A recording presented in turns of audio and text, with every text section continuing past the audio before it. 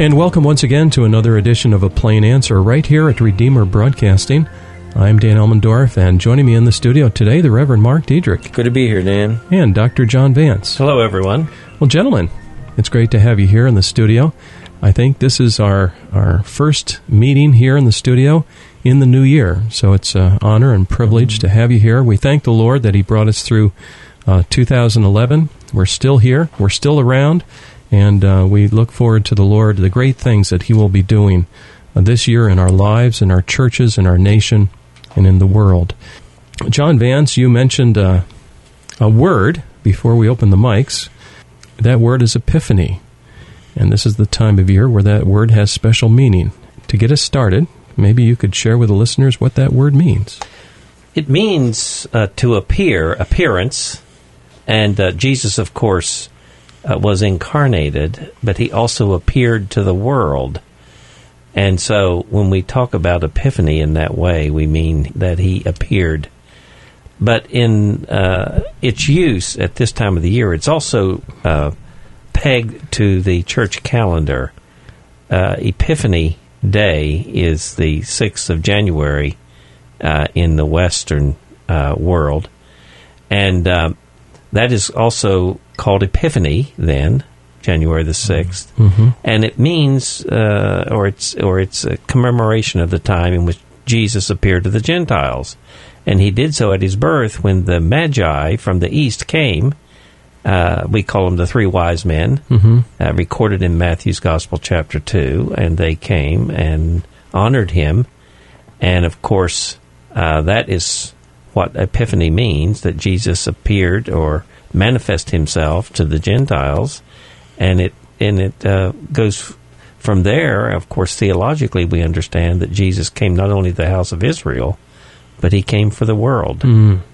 Yeah, I think you see a really powerful manifestation there. Not just that the wise men came to see Jesus, but the Holy Spirit working in their lives to undertake that trip itself. You know, to be able to come and recognize that, you know, this trip that they were taking was an important trip and that they needed to go there and they needed to go to Bethlehem. And, boy, that's God really working in history in a special way. Mm-hmm. Probably many people speculate who these wise men were. They came bearing gifts, of course, and honored the birth of Christ. But at the same time, they probably were from as far, maybe east as Iran. They could have been Zoroastrian priests. Right. And they were into astrology, watching the heavens. And God brought them by His Spirit. Shepherds came to the manger, but this could have been up to many months, even up to a year or more later. Yeah. That's right. And so it says that they came to a house.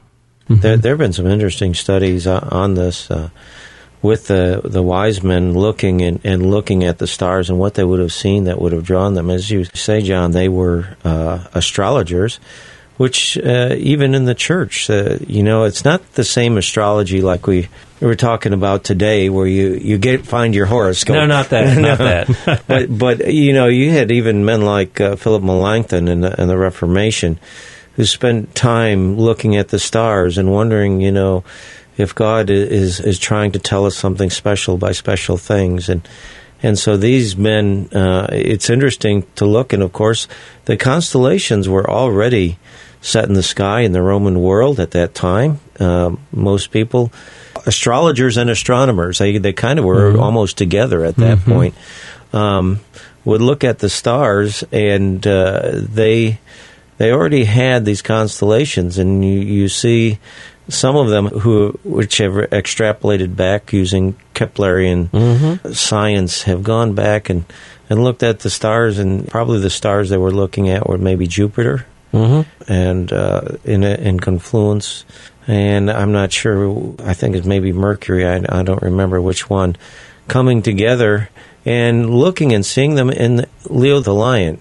Well, who's the lion? Well, that's the Lion of Judah. And I don't remember where the verse is, but it talks about the stars being signs. That's right. Signs in the heavens. Yes. I remember a sermon that the late James Kennedy preached on the Southern Cross. Now, I'm not sure I would go there and preach a sermon in the same way he did, but he was a very sound biblical, theological man, and he believed, and there's biblical basis for saying, yes, God has not left himself without a witness in the heavens. That's right. Yes. And he used it to get those wise men right there to Bethlehem, and at the same time shaking up Herod pretty good. It certainly did. So this is pretty significant in terms of biblical history. God reveals himself primarily to Israel in what we call the Old Testament. Certainly there's some Gentiles, but not too many. But now with the coming of Christ, it's like a theological explosion in history, for lack of a better term. That's what the New Testament is. Yeah. It is like a bomb that goes off. It is. A bomb of grace and salvation. And I think it's interesting when you see the manifestations at Jesus' birth. Who are the first? Well, they're the shepherds. And who are the shepherds? Yeah. Well, the shepherds are, at that time, pretty much sorry rascals that, I believe there were laws at that time that said, a shepherd couldn't even, testimony wasn't allowed in a court of law because they assumed that they were liars. And I mean, and even Jesus, when he, in chapter 10, he talks about the good shepherd, he contrasts it with the hirelings. Hirelings, yeah. bad shepherds. And that's, and those shepherds had a poor reputation, and yet Jesus reveals himself to those shepherds. And then he goes to the highest, almost the highest of the high, but they're Gentiles. You have the wise men. And then, well, what about the religious people? Well, you don't see the Pharisees or the Sadducees, but you do see Simeon and you do see Anna. Simeon and Anna, yes. In the temple. And godly saints very godly waiting people. for the consolation of Israel. Yeah. Oh, it's really neat to think that our Lord Jesus comes to the entire world. The entire world. Yeah. To seek and to save the lost. I see we're just about ready for a break. You're listening to A Plain Answer here at Redeemer Broadcasting. This week we're talking about Epiphany, explaining what it means and some of the implications of this whole scenario. Stay with us. We'll be right back after the break. To Bethlehem, so many years ago, the promised one, God's only Son, to a manger here below. Angels joined in chorus, announcing the Savior's birth. They praise the God of heaven. We'll be right back with our program in just a minute. Now, a reminder that your gifts to this ministry enable us to bring you thoughtful, Christ-centered programming 24 hours a day. Would you prayerfully consider helping us with a tax-deductible gift this month? Redeemer Broadcasting is a 501c3 not-for-profit broadcast ministry. We're entirely listener-supported and have no advertisements. If you would like to help support us this month, and perhaps in the future, our mailing address is Redeemer Broadcasting, Post Office Box 1520, Olive Bridge, New York, 12461. Once again, Redeemer Broadcasting, Post Office Box 1520, Olive Bridge, New York, 12461. Stay with us now for the second half of our program. The light of the world came to Bethlehem so many years ago. The promised one, God's only Son, to a manger here below. Angels joined in chorus, announcing the Savior's birth.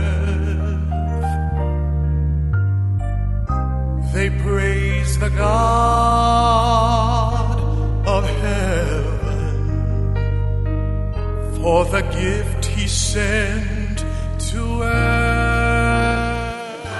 And welcome back. You're tuned to A Plain Answer right here at Redeemer Broadcasting. Today we're talking about Epiphany. In the studio with me, the Reverend Mark Diedrich and Dr. John Vance.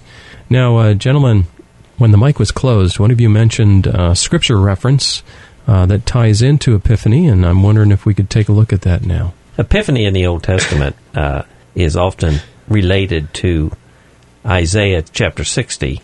Mm-hmm. And in Isaiah chapter 60, let me read just a couple of 3 verses here. Arise, shine, for your light has come, and the glory of the Lord has risen upon you. For behold, darkness shall cover the earth, and thick darkness the peoples. But the Lord will arise upon you, and his glory will be seen upon you, and the nations shall come to your light.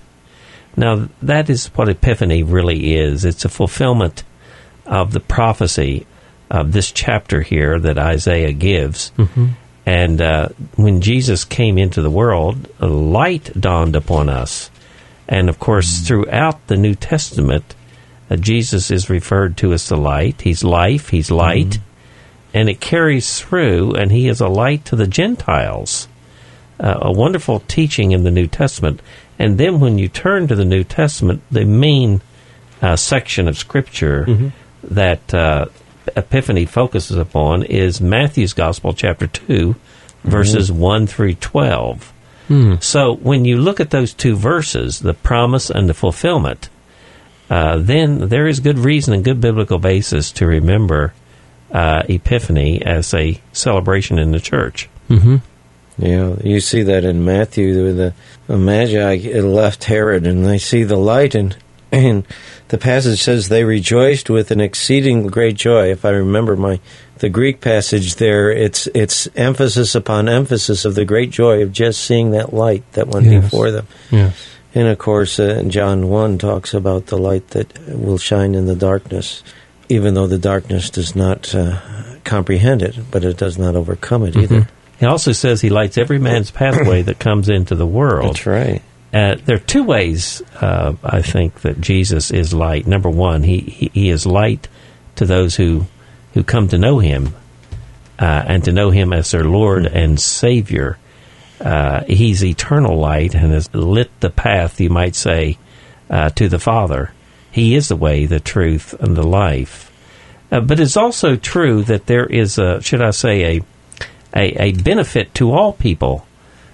Jesus coming into the world actually has a benefit to the whole earth. I do believe that this world is better off for Jesus having come. You know, we often ask the question in politics, are you better off today than you were, say, 2 years ago or 4 years ago? Mm-hmm. Well, the question I would ask our listeners and to think about is, are you better off today than you were before Christ came? Mm-hmm. And I would also ask, where the gospel has gone, which is light, are not those places where the gospel has gone and been received better off places in general to live, just to live out your life?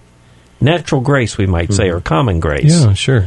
And I think it can be demonstrated in human history that Christ as light has benefited the whole world. In degrees, of course, but the whole world. Mm-hmm. Yeah, I think this nation is a huge demonstration of that. I mean, it was founded by godly people, essentially. Yeah, of course, they were the ungodly, sorry rascals that came along too. But essentially, it was the godly people who. Tell us what you really think about them. But it was really, we look at the Pilgrims, we look at the Puritan forefathers there.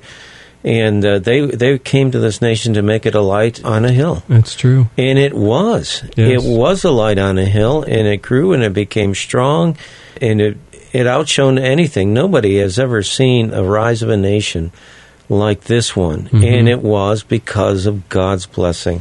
You know, that we should emphasize that Perry Miller, in his famous work on the Puritans, talks about the Puritan coming to these shores. They came deliberately as an errand into the wilderness. Yeah. Moreover, to be a city set on a hill that all may observe. They really wanted to establish a society that was Christian to show the light a testimony of Christ.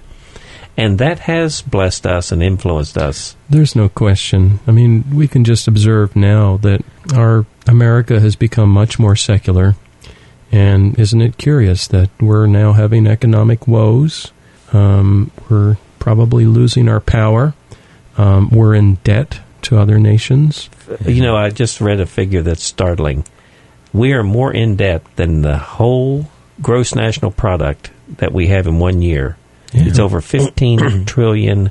It's grown by $5 trillion in 3 years. And the number's so large, us commoners I can't even relate to it. It's just so large. Yeah.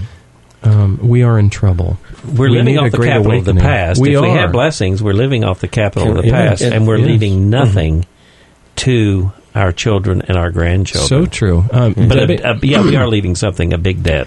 Yeah, and Debbie and I talk about this with respect to the economic condition of Kingston. What we have observed is that once IBM left town, things got a little worse. And what's keeping things afloat yet is some of those retirees still spending money here in town. And when that goes away, probably we'll go down another notch and I know this sounds political, but if we keep taxing the living daylights out of our citizenry, and that ties back, indeed, it ties back to Christianity, its influence, its freedom that it gives people, and its allegiance to God rather than Caesar, right? And only rendering to Caesar what is due him, certainly, as Jesus said. But Christ has given us freedom, and he gives us all these other things. Honesty, which pertains to honest money, not stealing.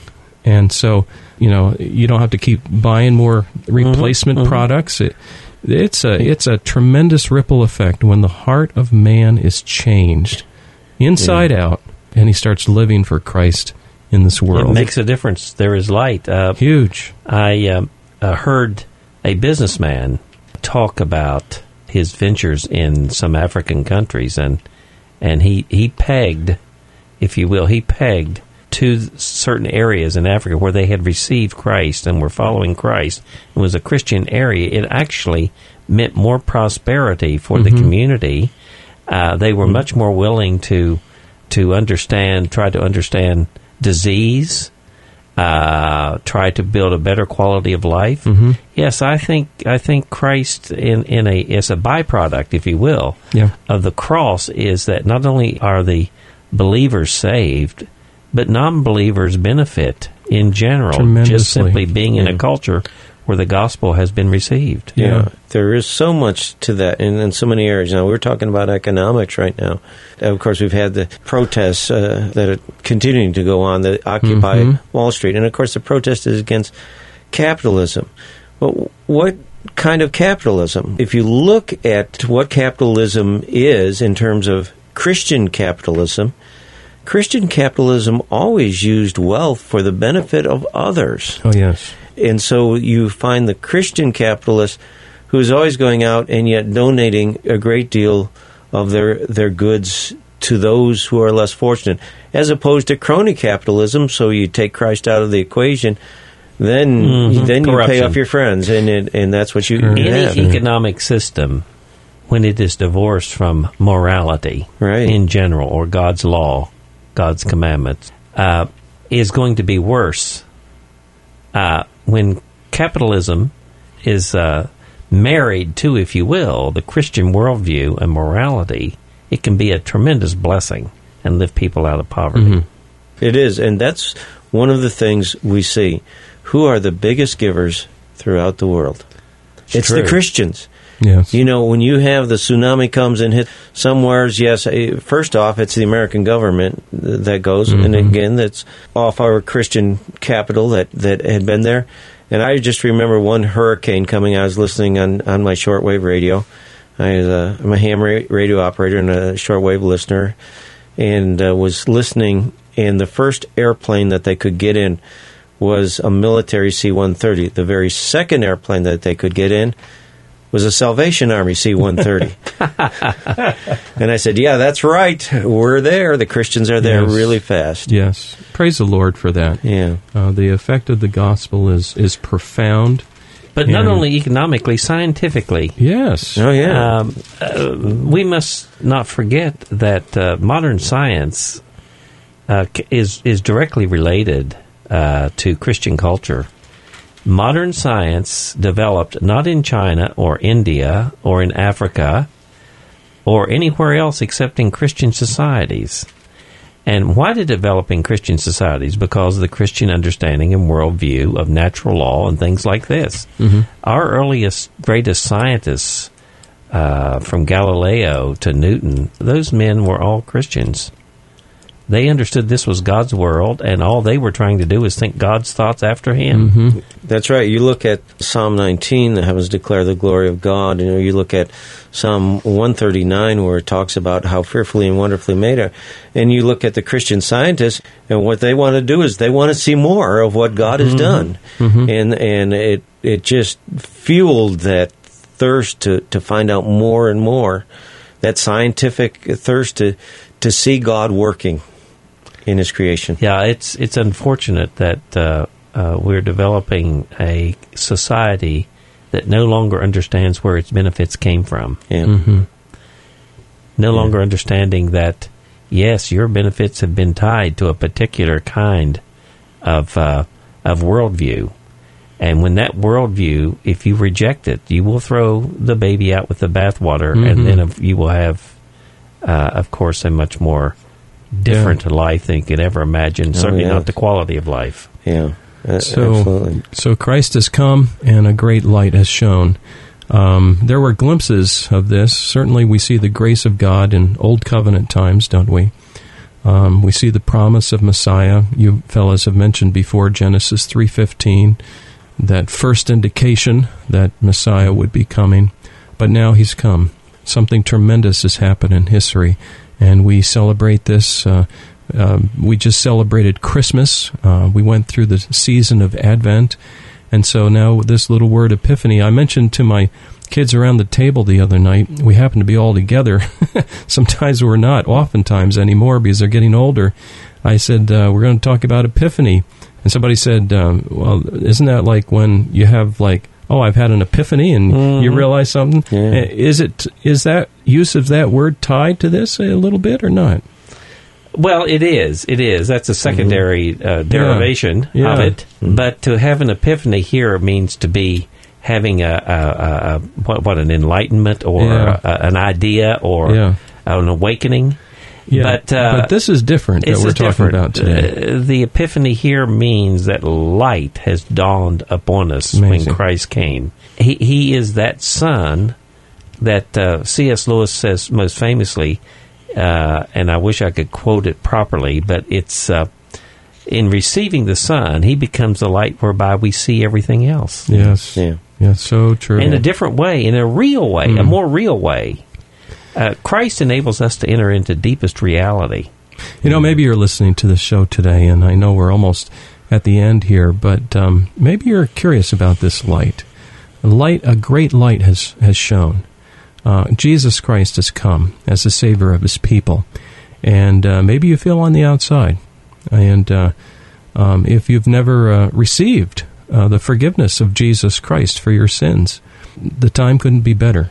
Gentlemen. There's an old hymn. I can't yes. it entirely, but come to the light. It's shining for thee. Yes, yes. That's what I guess my message would be, and all of us to not only is Jesus a benefit to all, but particularly through salvation. Yes, He is that light that shines in our heart. And I think back of 2011, and all of us have lost loved ones. Our church at Westminster has lost people, very special loved ones. And as much as you don't want to face it, you're headed to death. I don't want to sound negative, but someday our heart will stop beating. And it is extremely important to know where you're going, to have the confidence, the assurance, the loving relationship now, so that Christ can hold your hand as you go through the valley of the shadow of death. And it's a wonderful blessing to be held by Christ, to know Him, and to be ready to spend eternity with Him, because the alternative is not pretty. That's right. Well, the passage in the prologue of John, of course, is the most appropriate, I think, conclusion to what you have said. The true light that enlightens every man was coming into the world. Yeah. He was in the world, and the world was made through him, yet the world knew him not. He came to his own home, and his own people received him not. But to all who receive him, who believe in his name, he gave power to become the children of God. Amen. That's it. If you come to accept Jesus Christ, that will be the greatest epiphany you will ever have. That's right. And with that, that's a great conclusion. Thank you, gentlemen. Today we've been talking about Epiphany here at Redeemer Broadcasting. The show is A Plain Answer. This is posted up on our website. Check us out at redeemerbroadcasting.org. In the studio with me has been the Reverend Mark Diedrich and Dr. John Vance. If you have any questions for these fine gentlemen, feel free to email us. Our email address is ministry@redeemerbroadcasting.org. A reminder to please join us again next week at the same time for another edition of A Plain Answer.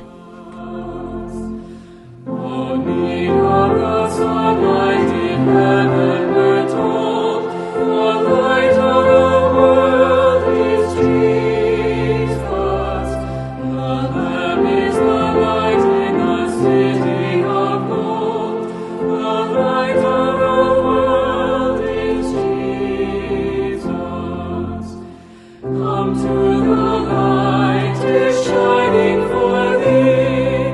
Sweetly the light has dawned upon me. Once I was blind, but now I can see. The light of